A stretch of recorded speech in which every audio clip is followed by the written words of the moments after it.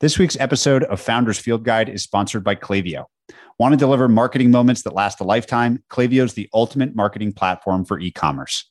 With targeted segmentation, email automation, SMS marketing, and more, Klaviyo helps you create your ideal customer experience and keep your customers coming back. See why brands like Living Proof, Solo Stove, and Nomad trust Klaviyo to grow their business.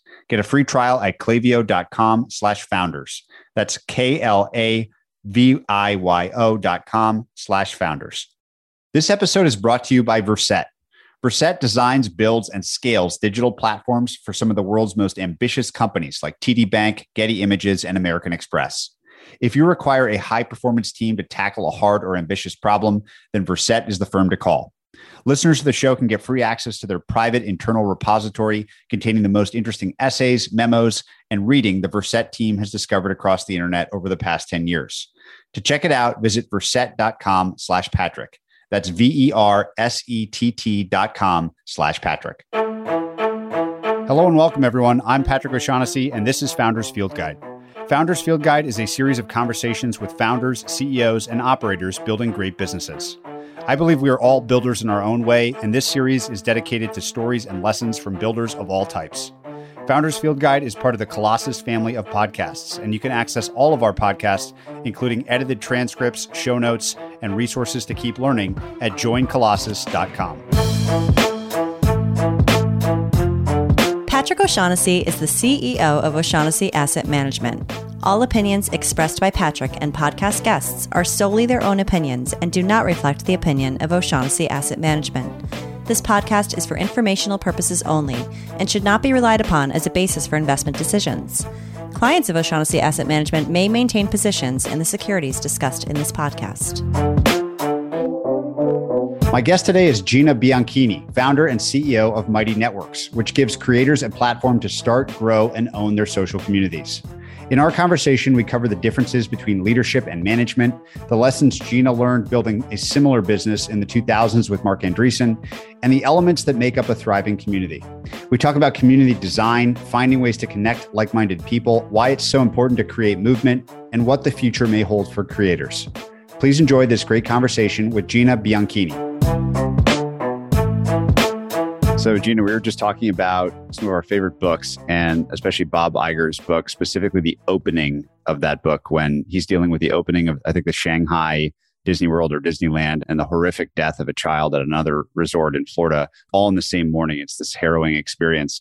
What in your professional career does that episode most call to mind? Like, what was a period of just deep intensity in your work? And what do you remember most from that episode? I wish I could say that there was one day where it like all kind of hit, but anybody who chooses this path of entrepreneurship knows that on any given day, something's probably going pretty well. And then something is like a mess. And to me, both the challenge and the fun is, okay, how do you show up for a podcast when you just had 4 other meetings that are massively context switching? How to treat that as a challenge that I want to take on versus, oh my God, I just need to stop. Like, I just need to stop and like have lunch and have a break. When I was trying to raise a Series A and we were at the 11th, 12th hour and they tried to change the rules on it. And at the same point in time, navigating a brand new customer that we closed them, it would make the biggest difference in the world. And yet I feel like the times I have had those moments, what I just described actually has happened to me. I don't feel like that is a different day than any other day where I'm like, okay, how do I keep the North Star of what we're doing? How do I keep the things that I'm really proud of and excited about in perspective when I'm like navigating something where I'm like, why didn't that get done the way that I thought it was going to get done? What did I miss? How did this work or how didn't this work? You mentioned you were interested in how entrepreneurs manage their energy through the course of a day, and you're kind of alluding to it here too. What interests you about that, and how have you solved that problem? Like, I've certainly experienced that context switching stress and anxiety. It's like this weird drug that if you're not careful, you can get just buried by. And I'm just curious how others do this, kind of how you do it yourself. I love this topic. Money stops and resources stop being a challenge at a certain point in time when you're generating enough revenue and you're able to raise money and things like that. And attention and scarcity of attention is, I would say, the new most valuable resource any of us have. If that's the case, then how I manage my energy or spend my time is the most important thing and the most important set of decisions that I can make in any given day. That is truly the thing that any of us in an entrepreneurial context, we have the most control over, because that's part of the reason you're an entrepreneur and you're in charge and you don't work for other people, but you work for the people who work for you. So for me, one of the things that I started to do a few years ago was pay attention to, when was I at my most creative? When did I have the most energy? When do I have the least amount of energy?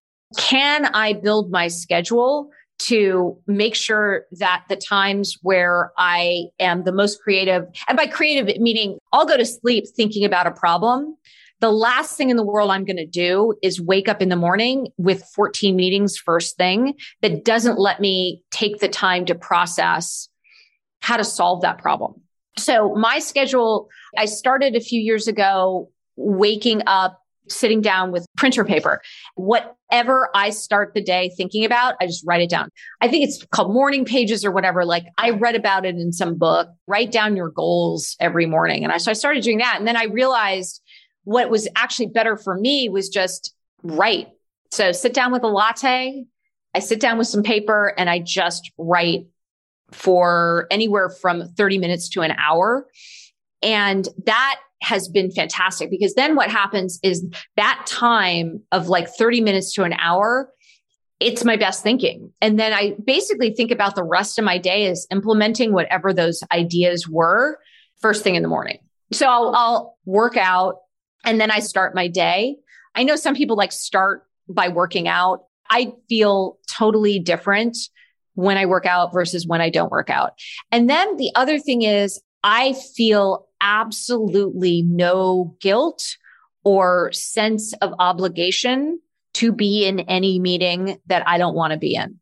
And I know that that might almost sound controversial, but like, I think there are so many meetings that just don't have to take place or that I just don't need to be in. And then there's other meetings where, whether it's a topic I'm curious about, whether it is something that I feel like a half hour before a project gets started to kick it off with the things that I think are most important about it, that's going to be so much more important in terms of just efficiency and effectiveness than a review well after the fact, where it's like somebody thinks that as CEO, I'm just going to sign off on the thing that they want to do and have thought a lot about. And that hasn't worked particularly well. So that is how I do it. And then by about 11 or 12, I am no longer creative. To me, that protected morning time where it's not about Slack and it's not about Zoom and it's not about meetings and it's not about other people, that has been one of the most important things that I've done. What percent of a given day on average do you think the things in the day are things that you really are excited to be a part of?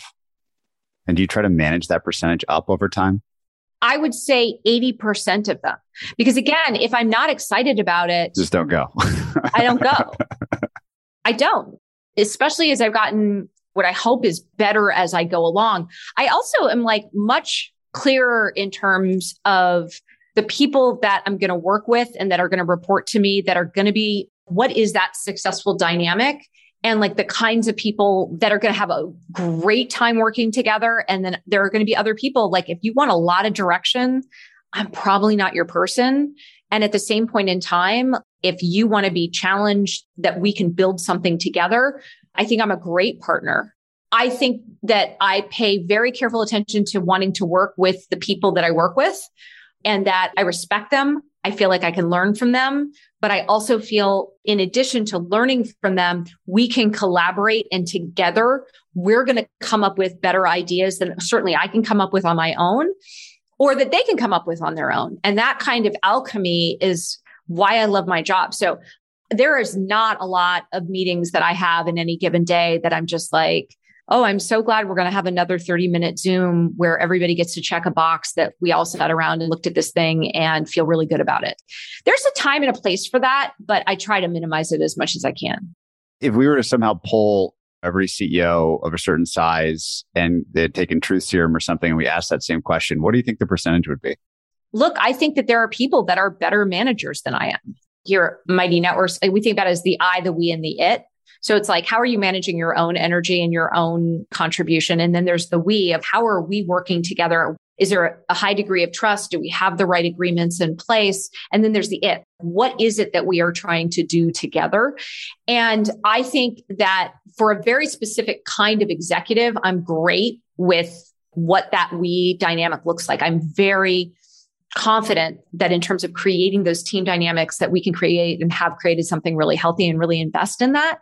But if you want a manager coach, I'm probably not your person. And that's why our other executives, I've really gone out of my way to make sure that we're hiring people who are fantastic manager coaches. And I have a lot of confidence that the people that we've put in roles of managers are really good at it. And I do think there is a difference between management and leadership. And I invest heavily and think a lot about leadership and what that looks like. And that's also why that time in the morning is so important, because as a leader, more than a manager, as a leader, it's critical to always know where we're going and anticipate things 3 or 4 steps ahead. Maybe dig in a little bit more there, the difference between very specifically the leadership component. I think I understand what you'd mean by management, but what is unique to leadership that isn't a requirement of management? Leadership is the why and what we are going to go do, whereas management is great. How are we going to go get there? How are we going to execute on it? What are those smaller strategic questions that we need to go answer? But leadership is, why are we doing what we're doing? What is it that we're doing to deliver on that why? So for example, for us at Mighty Networks, we are building towards a world where there are 1 million unique and vibrant communities that are mastering something interesting or important together, that are building their own cultures with their own look and feel and their own people and their own mixed and matched combination of features so that they can actually create in a way that only really engineers have been able to create up until this point in time. And that is our vision. And living in that world where everybody can show up in a community and instantly feel welcomed.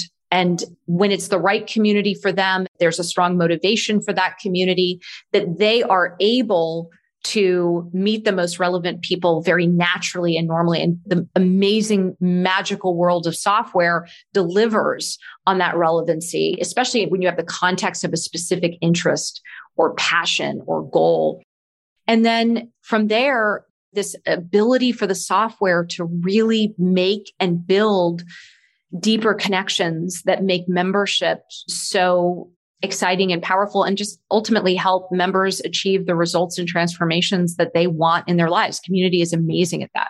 So that to me, and for our team, is the why. We're doing this because communities unlock results and transformation for members, especially when they are fueled and funded by digital subscriptions or payments, because people pay attention to what they pay for. And when somebody is paying attention, they are much more likely to achieve the results that they want. They stick with something longer, especially if they're in a community. And like the example I always use is you wake up in the morning and you're like, oh, I don't want to get up. It's too cold out. I don't want to go work out. And you look at your phone and there's a bunch of people posting messages about having worked out. What do? You're like, okay, fine. I'll go work out. And if you do that enough times, guess what? You've achieved the goal of health or stamina that you want. And that is where a community is just better than any gadget or elixir or equipment or anything that promises transformation. A community actually gets you there. So in that context, what do we have to build at Mighty Networks to be able to deliver results and transformation for members, an amazing, easy experience for that host of that community? And then if we do those two things right, we can unlock that world with 1 million unique and vibrant communities mastering something interesting or important together. Now, that's all to just even get to, okay, great. Now what are we going to go build? That's what leadership is. I think it's the right excuse and time to spend probably a good chunk of our conversation on what you've learned about community. And if that's the sort of North Star, that your infrastructure or the platform enabling the million communities out there that are interested in whatever it is they're interested in. We're not quite at 1 million yet, but still keep going. Getting there aspirationally. Rewind back to the first day or time that you ever even thought about Mighty Networks and the experiences that you had thus far that were formative for what you then ended up doing and are doing today. Maybe walk us through one or two of those experiences. Like I always like understanding the soil from which the idea emerges. So what was your experience up to that point that was most important in terms of the direction of Mighty Networks? I grew up in a time and a place that everyone I knew, every adult I knew, every kid I knew had an interest. They had hobbies. It was a culture of interest and passion. So for example, my father restored old cars. So when he was 16, he got a Model A Ford, with like a rumble seat and like the whole thing, super old, and restored it from parts. Was always interested and building. We totally had that garage with the car studio and fancy cars that we weren't allowed to touch as children. And also like put to work in terms of whether it was scraping paint or whether it was doing other forms of child manual labor. And then at the same time, my mom was interested in so many different things. When I was a kid, she was raising guinea pigs so that she could show them. So on the weekends, my dad and our family, we were members of a Model T Ford club. Then there was a guinea pig club of Santa Clara County. And so this was the environment. I mean, 2 miles away was where the homebrew computer club met. It's very normal for the people and the environment I grew up in for people to take things apart and put them back together. For me, I was like, yeah, let me play my Atari. Let me play Pitfall on my Atari. Like, that's cool or whatever. We were like being taught how to code, but like, that was not my thing. My thing was, how do people work? How do groups work? And I played sports growing up. And to me, just that peripheral vision of like, how is this all working together to achieve a goal? Literally, how do we score some goals, whether it was in soccer or field hockey? So that was to me always what I was passionate about and obsessive about. So I specifically loved studying social movements and political movements. And fast forward, went to Stanford, majored in political science, just because it to me was how I understood systems and systems thinking. And then got my first job at Goldman Sachs in their high technology group when it was literally 5 people. It was viewed as a career limiting move to be in the technology industry because it was like IPOs are only $25 million. Who wants to do that? It was 1994 and a lot happened in 1994 related to technology. And fast forward, when the social web started to emerge in 2002, 2003, 2004, it just made sense to me because I had spent my formative years thinking about communities and people and teams and how human systems work. And then I spent the first part of my career up until that point, I guess 6-8 years at that point, working in technology. And my experience in the technology industry has been different, I think, than maybe some other people where I wasn't an engineer, but nobody like made me feel bad about it. And I felt and was surrounded by so many amazing engineers who wanted to explain things to me. And to this day, I feel incredibly fortunate that I'm still surrounded by people who are builders and engineers who just want to explain things to me. And like great engineers love to talk about what they're building and how they're building it. And I've just been very fortunate in my career to have had a front row seat to those experiences. So when all of this was coming together, I was like, I get this. One of my friends had started this professional social network called LinkedIn. And then another friend of mine was like investing in like Friendster. And then another friend of mine was like, oh, I'm really interested in this user generated content. And so it all kind of just, it was all happening in like a 5-block radius of each other in downtown Palo Alto. And so when I started Ning with my friend Mark, and what we were doing was, let's go create a programmable platform for social applications. That just made sense to me.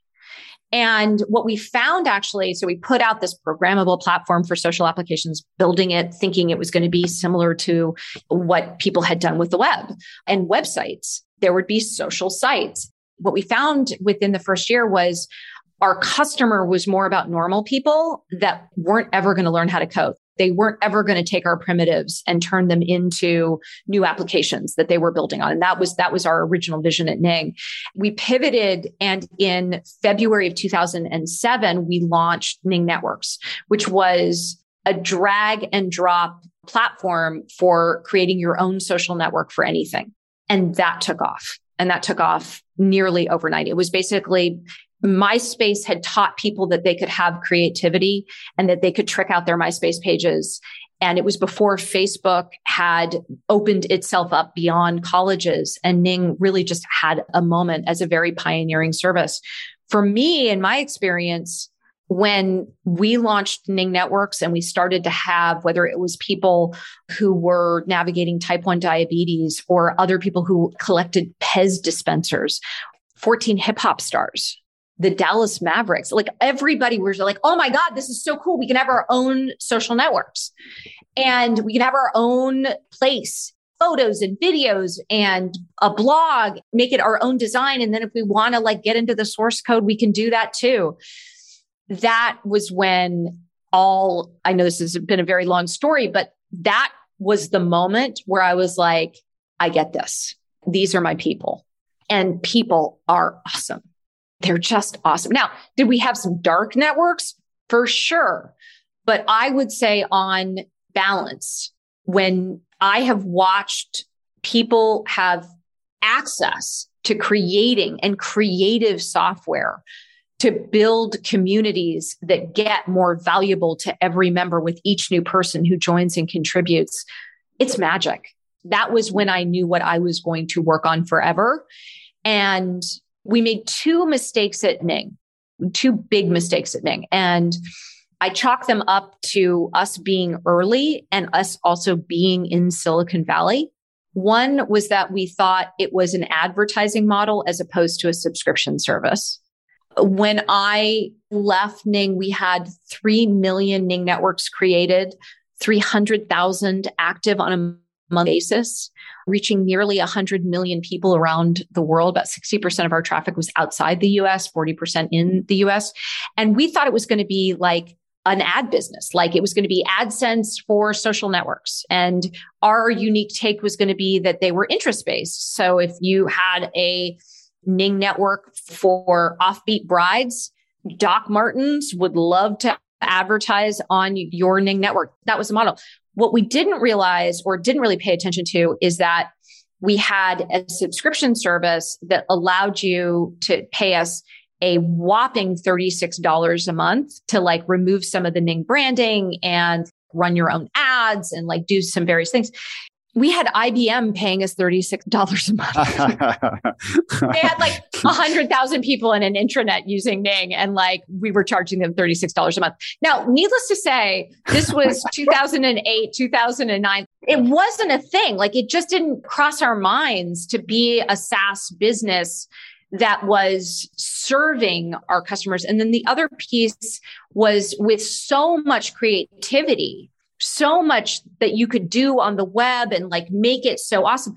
When mobile came along, it was like, oh, how do we do this? So we ended up selling Ning for not an insignificant amount of money. Like it's nothing to sneeze at, but certainly didn't feel like I was finished by any stretch. And I love this customer. And so I started Mighty Software to deliver your own unique community as it's evolved into. It was very much in the spirit of, this is a SaaS business. We're going to be mobile first, and that we're going to continue this journey. I'm unapologetic in the fact that I've just continued to build on the same idea of creators, entrepreneurs, and brands should have their own corner of the internet, and that it shouldn't be static websites. And that's, I think, one of the saddest things about the last decade is that brands and entrepreneurs and creators felt like they couldn't compete quote unquote, with Facebook. They had to go where all of the people were. And the thing I've known to be true, the world is leaning in our direction, and I think it's going to continue to move in this direction, is that actually the software is catching up to be able to offer a member, consumer, end user, whatever you want to call it, but to offer a member as compelling of an experience. And I would actually argue an even more compelling experience in one's own destination community.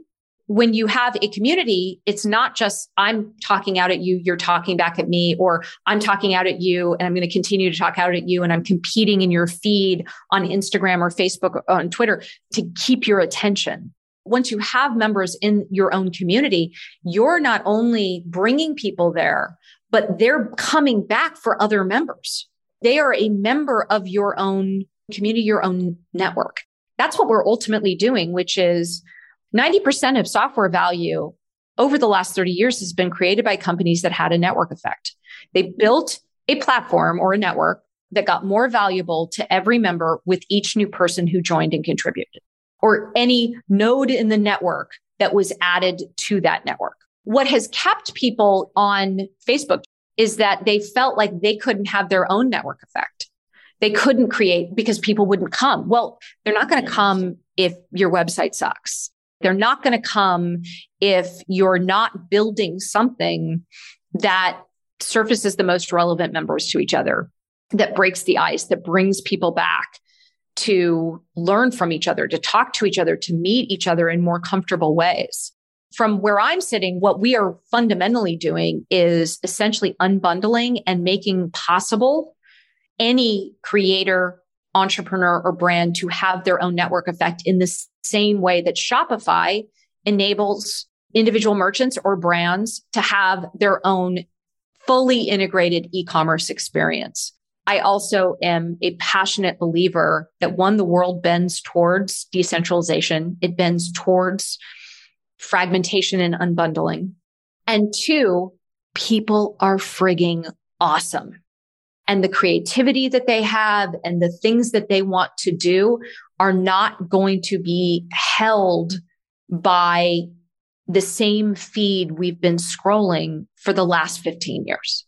I totally buy the vision, and I'm a huge fan of enabling platforms. And what's unique here is that you're sort of like handing off the network effect. You're not trying to capture it for yourself. I mean, the Shopify comparison is very apt, I think. And it begs the question, like, where the line is. I did this with Toby, and Toby says it really elegantly, which is like, it's the merchant's responsibility to have the great product and to sell it. We want to just do everything else. Or I think of Bezos's idea for AWS. I think he told the story of the Guinness factory that they were doing their own electricity generation. He said, you don't need to do that. Like, the electricity doesn't make the beer taste better. And so the question is, what's electricity and what makes the beer taste better? And where's that line? So from your perspective for Mighty Networks, what is the electricity? What are the enabling features of a community that you've learned need to be there that you can do for them that isn't their magic? And then I want to hear about what their magic is. There's two pieces to that. We think about them as the table stakes features. We call our customers hosts. They are looking for, okay, does it have profiles? Check. Does it have events? Check. Does it have chat? Check. Does it have the ability to post articles? Check. Big surprise for us was after we launched, our hosts were like, this is all great. You guys have a phenomenal community platform. Can you just pull in some online courses? And we're like, oh, sure. We'll just like, and they're like, yeah, no, we're going to need you to build online courses into the platform. For like 6 months, we were like, what? Really? And then we did. And it turns out that that's really popular. And specifically, this ability to have online courses and community together in one place. What does it do?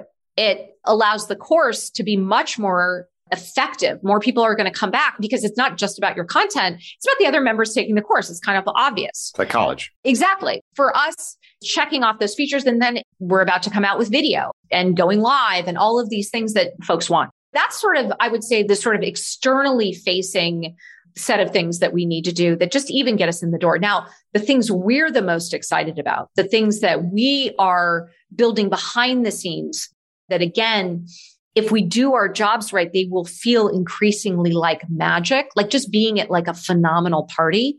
But they're all around, how do we connect the most relevant members to each other? How do we break the ice? How do we create a platform that if a host brings in 10 members, that those 10 members are able to see what are unique about each other? What do they have in common with each other? And what are the ways that they can just get to know each other such that the value of the network is not the host's content, which is kind of where we're at in the evolution of whether you want to call it the passion economy, creator economy, or just evolution of community.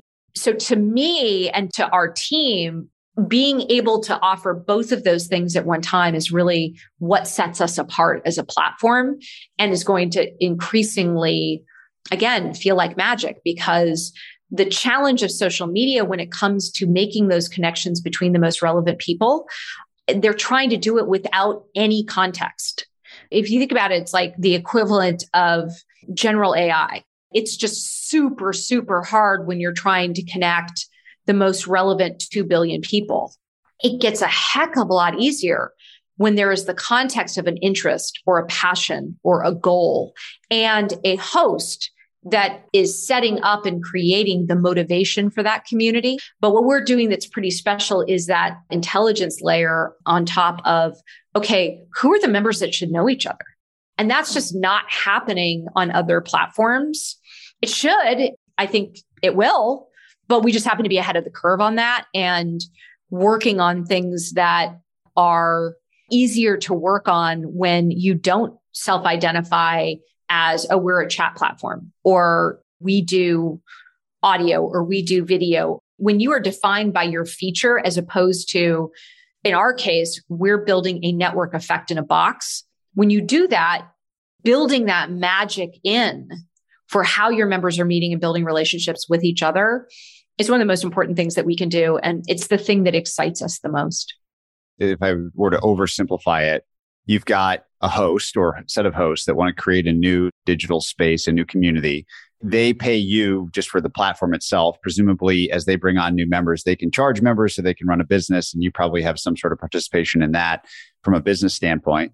If I'm starting a new community, I'm a new host, you get the master view down into all these different communities to see how they function quantitatively. From a quantitative standpoint, what does community health look like? What does the healthiest community have as features? Is it the number of pairwise connections between members that aren't the host? Is it number of chats per member per day? Like, what are like North Stars for the health of a community like this? At the beginning of any community, a host is going to do a little bit of work. They're going to lay out the rules of the game. What are we doing? How are we doing it? And that's where we have features for things like polls or prompts, or we even have templated articles. So it just like makes it really easy to get started. And then what you want to see after about 30 days is that the members are talking to each other. And that might be in the contributions that members are making. We think about contributions as like they're posting, they're contributing in a chat, they're replying to other people's chats. They are not just chats, but the threaded conversations, because we have all of those things. But they're DMing with each other. We have DMs per members and things like that, participating in courses, and then sticking around. And all of those things, actually, it turns out, get easier if you're charging for your community or your course. We have up and to the right engagement pretty much across every kind of Mighty Network. But because a Mighty Network can be free or paid, or you can make it freemium where your front door to your Mighty Network is free. And then you can charge for a course or membership in a group within a Mighty Network, and then also bundle courses and groups and different things as well. So there's a lot of flexibility there. People pay attention to what they pay for. And we are seeing that the networks on Mighty that are charging money have more engagement.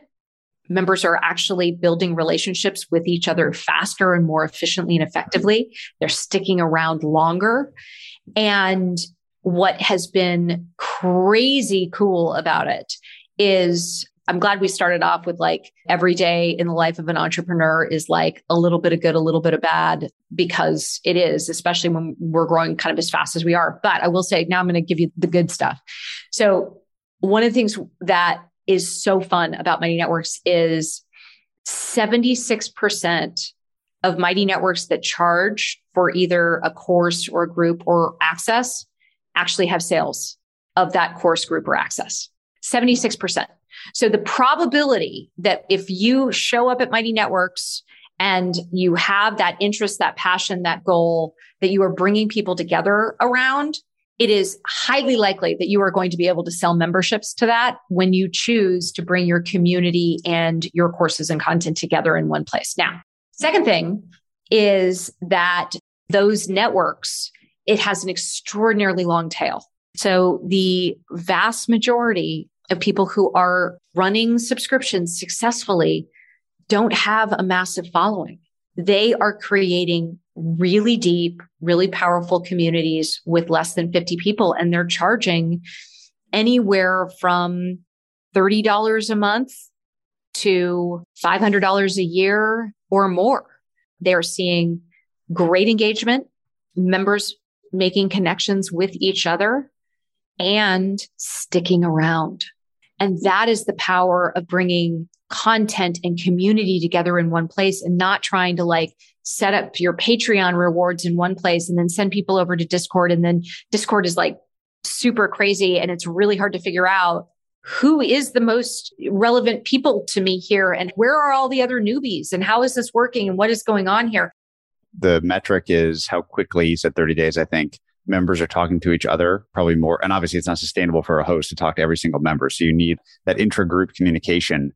It's crazy that in 2021, most creators are trying to answer private DMs. There's no scale to that. You literally can't do it. So who's winning in that? Instagram has their own network effect, but how can you as a creator who's trying to manage their DMs ever get any scale? The only way you can get scale is if you are connecting your members or your followers to each other and giving them the conditions by which they find value from each other. This is not controversial or rocket science. To me, I sort of feel at times like the crazy person who's like, guys, this is how a network's been built for 30 plus years. We need to give creators and entrepreneurs and brands the opportunity to build their own network effects. And the benefits of that for members of these communities is going to be awesome. It is going to be awesome because they will be able to achieve the results and transformation that they want in their lives. And they'll be able to do it in the way that is just not possible in social media that has created a true epidemic of loneliness. I remember Jason Citron at Discord saying when they really dug down to the bottom of what was going on and why this thing was working, it was this idea of belonging, that everyone was seeking some sort of feeling of belonging. And effectively, these mighty networks are something to which one can then go belong. So it's a very cool job to be done. How do you see the difference between the types of communities? And maybe I'll say between a community and a movement. We were talking about cults before we hit record. And so obviously there's good and there's bad movements. What have you seen there? In terms of looking at the data, is it really top heavy, meaning the top 20% of the communities have 80% of the members or something? And the long tail thing is that that's not true. We see a massive long tail, which is, by the way, why we're set up the way that we're set up. Harkening back to Ning, we had a very strong power law curve. We have one at Mighty. Our tail is much longer today, which I think is cool. Here's what I'll say about belonging. I think belonging feels static. So belonging feels like, oh, I belong in this place and therefore I will belong in this place forever. And what I've actually observed about the most successful communities is that they actually have movement to them. It's a journey. And for most members, it's a journey to whether it's to get better in their career or to explore a particular art form or learn something new surrounded by people where you're like, I'm pretty awesome because I'm looking around and I'm surrounded by people I think are awesome. And therefore, I think I'm a little bit more awesome than I was before I belonged in this place. But there is this sense when we talk about community as this singular noun and belonging as a thing that we wake up in the morning and we're like, oh yeah, we belong. The way to solve the cold start problem over and over and over again is by giving a community a goal. We talk about it as the big purpose. What is the motivation for your community? And it's got to have movement to it. We bring together. Who do you bring together? Two, what are we going to do together? And I always say this, learn, share, and grow is like the Charlie Brown adult voice of community building.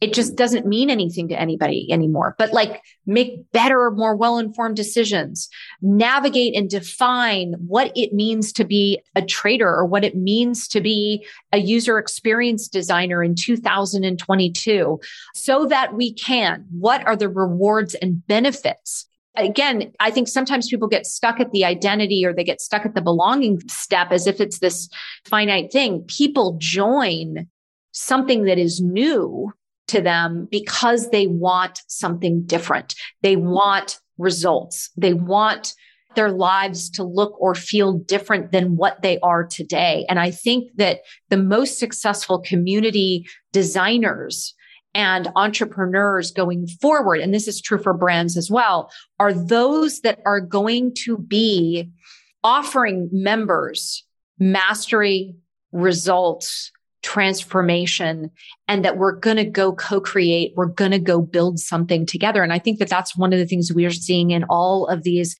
whether you call them headless brands or crypto clubs, where the NFT is the price of membership, but it's because an NFT unlocks not just the community, but creating something new together. And I think that that is what's missing from the vast majority of what's viewed as a community today when it's just chat or it's whizzing by you in your Facebook feed. And it's something that we know to be true, not just because of the features we brought together in the amazing Mighty Networks that we have today, but the fact that this has been universal for at least me and what I have watched over the last 15 years.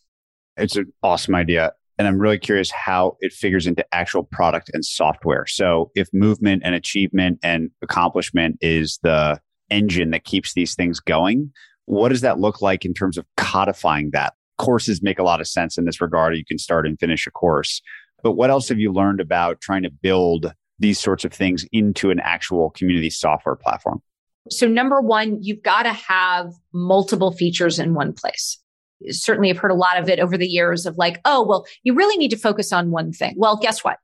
Focusing on one thing has created a mess for entrepreneurs and creators and brands. They're Frankensteining all of these different services together because we're going to carve out and be video provider for personal trainers, or we're going to be the events platform for small groups.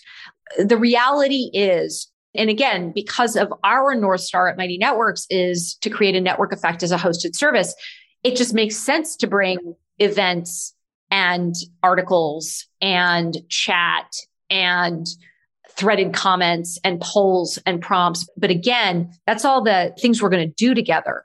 The magic that we believe is a part of our platform today and only going to get stronger from here is the ways that we're connecting the most relevant members to each other. Today, it's by members near you, members like you, members who care about the same topics, members that you're in the same course with. Over time, all of these building blocks actually are being used today right now for hosts creating movement in their networks, in their communities. And that comes with the way we teach it in our community design accelerator is you've got your big purpose. That's 80% of it. If you don't have a compelling motivation for that community, you don't have clarity around what you're going to do together. And that's really, again, that movement, that journey that you're taking people on.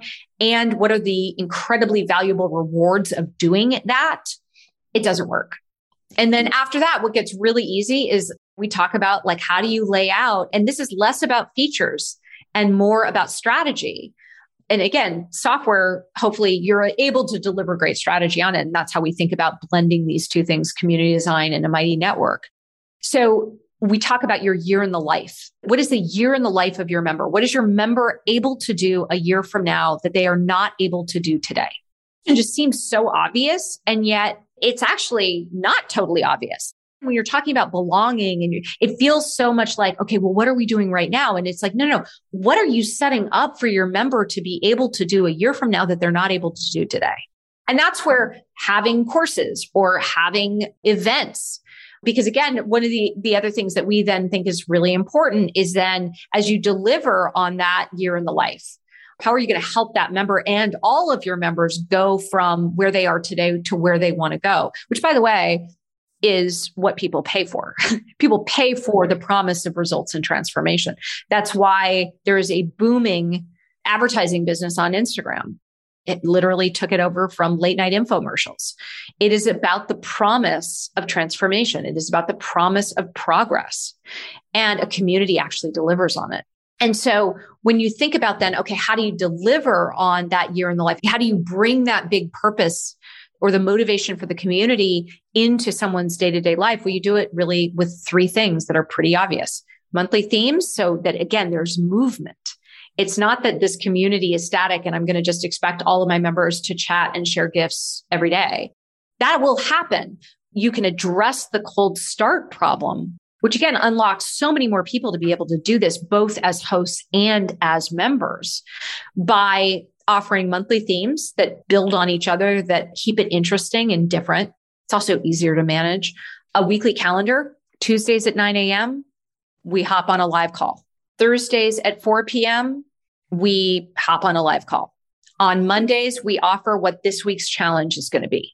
By Friday, upload the results of your challenge to the community, to a specific topic. So that's a weekly calendar that, again, is supporting those monthly themes. And then lastly, daily actions. And the daily actions are really designed for members to meet each other, whether that's a poll that, again, super simple thing, but never launch a poll that doesn't have a final answer, which is tell us more in the comments. That simple decision, tell us more in the comments, starts some of the best conversations that I've seen across our communities. When you think about just those 5 simple elements, and then we also in community design ask for 5 agreements. Try new things, stay curious, reframe, listen and adapt, and trust the process. Because so much of this, and I think, again, this is an area in addition to the myths of I have to have a big audience to be successful with a subscription. I have to produce all of this content. You don't. The other big one is I am going to put something out there and have to do all of the work. It's just simply not true. It's simply not true. Rather, when you are able to have strategy that then you package that with software that can deliver on that strategy, you can create something that is a paid subscription with 30 members and have it be pretty damn special. Yeah, it's amazing, all the points in the community design. That makes me wonder if we've missed anything. So you've got this idea of the big purpose and the reason and what progress looks like and the monthly, weekly, daily. You're really creating this canonical structure of a movement. And I think always of Eric Hoffer and the nature of mass movements research that he did. And it basically sounds like this. I mean, it's not rocket science. You just have to do it. And you have to have unique purpose. Yeah. And it's not rocket science, but here's the thing I know to be true. At the beginning of social media, we had to figure out our culture. It was a small group of people and we all kind of knew each other that were figuring it out. What do I post on Twitter? How do I use this Facebook thing? And you have conventions that emerged like @ and hashtags. There was a time not very long ago that those did not exist. And I think that that's just a really important thing for any entrepreneur to remember is there was a time when that wasn't a thing, which means that there's always going to be opportunity for evolution and innovation. So what I think is so interesting is that once you figure out, oh, I'm building a new culture, and I just have to be more explicit with people in terms of this is not social media. This is not about showing up and thinking that the things that you're going to post aren't a conversation with other people.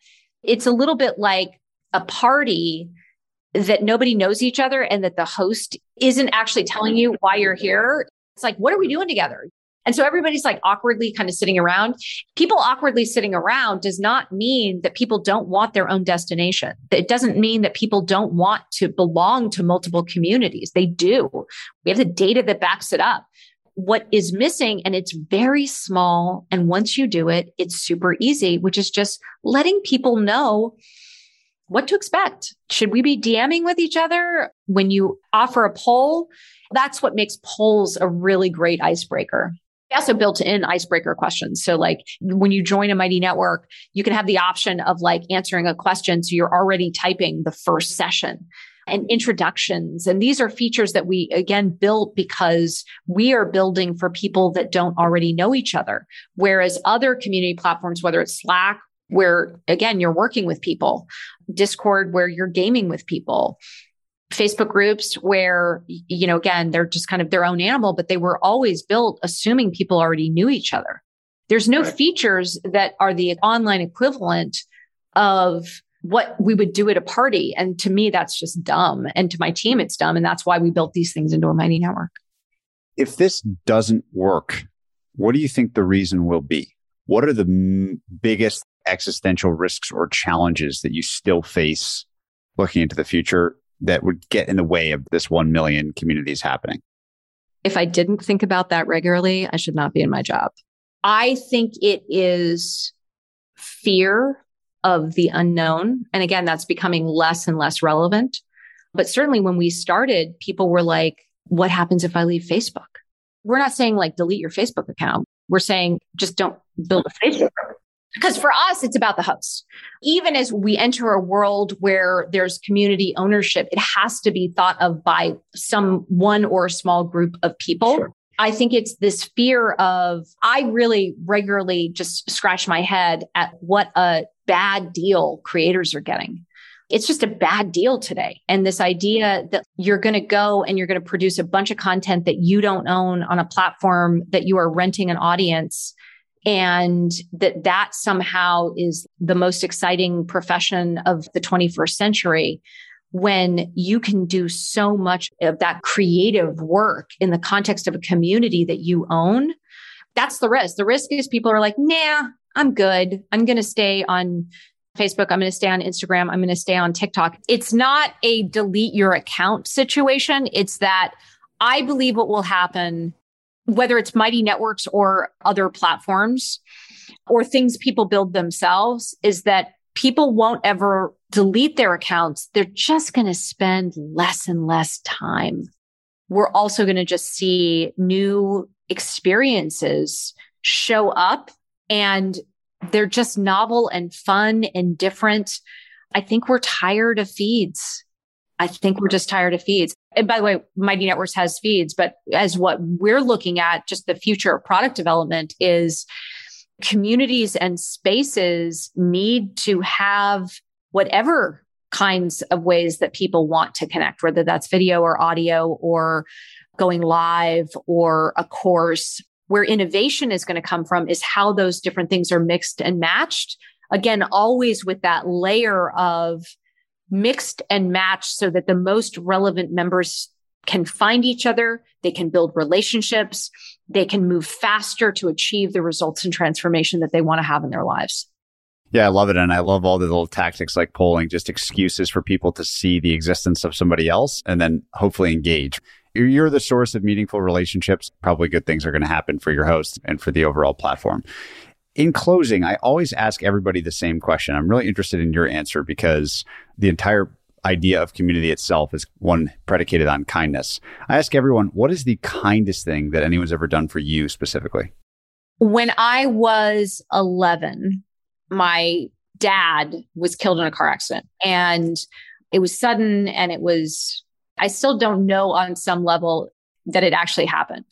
Anyways, I felt that, and my father had been a teacher in the school district that I went to. He taught high school history in addition to restoring old cars. To this day, I felt so grateful that the other teachers who knew and had worked with him, I always got the sense that they were looking out for me and looking out for me, looking out for my brother, my sister, in ways that were never overt, but just there.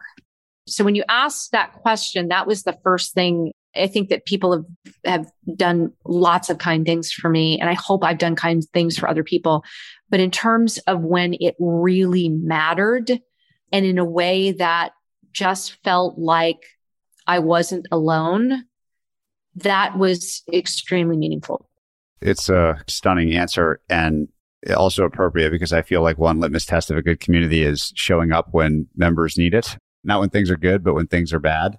What an incredible, powerful closing story. Well, Gina, I'm rooting hard for your success. I couldn't believe more in the power of this host-driven community model that you're building.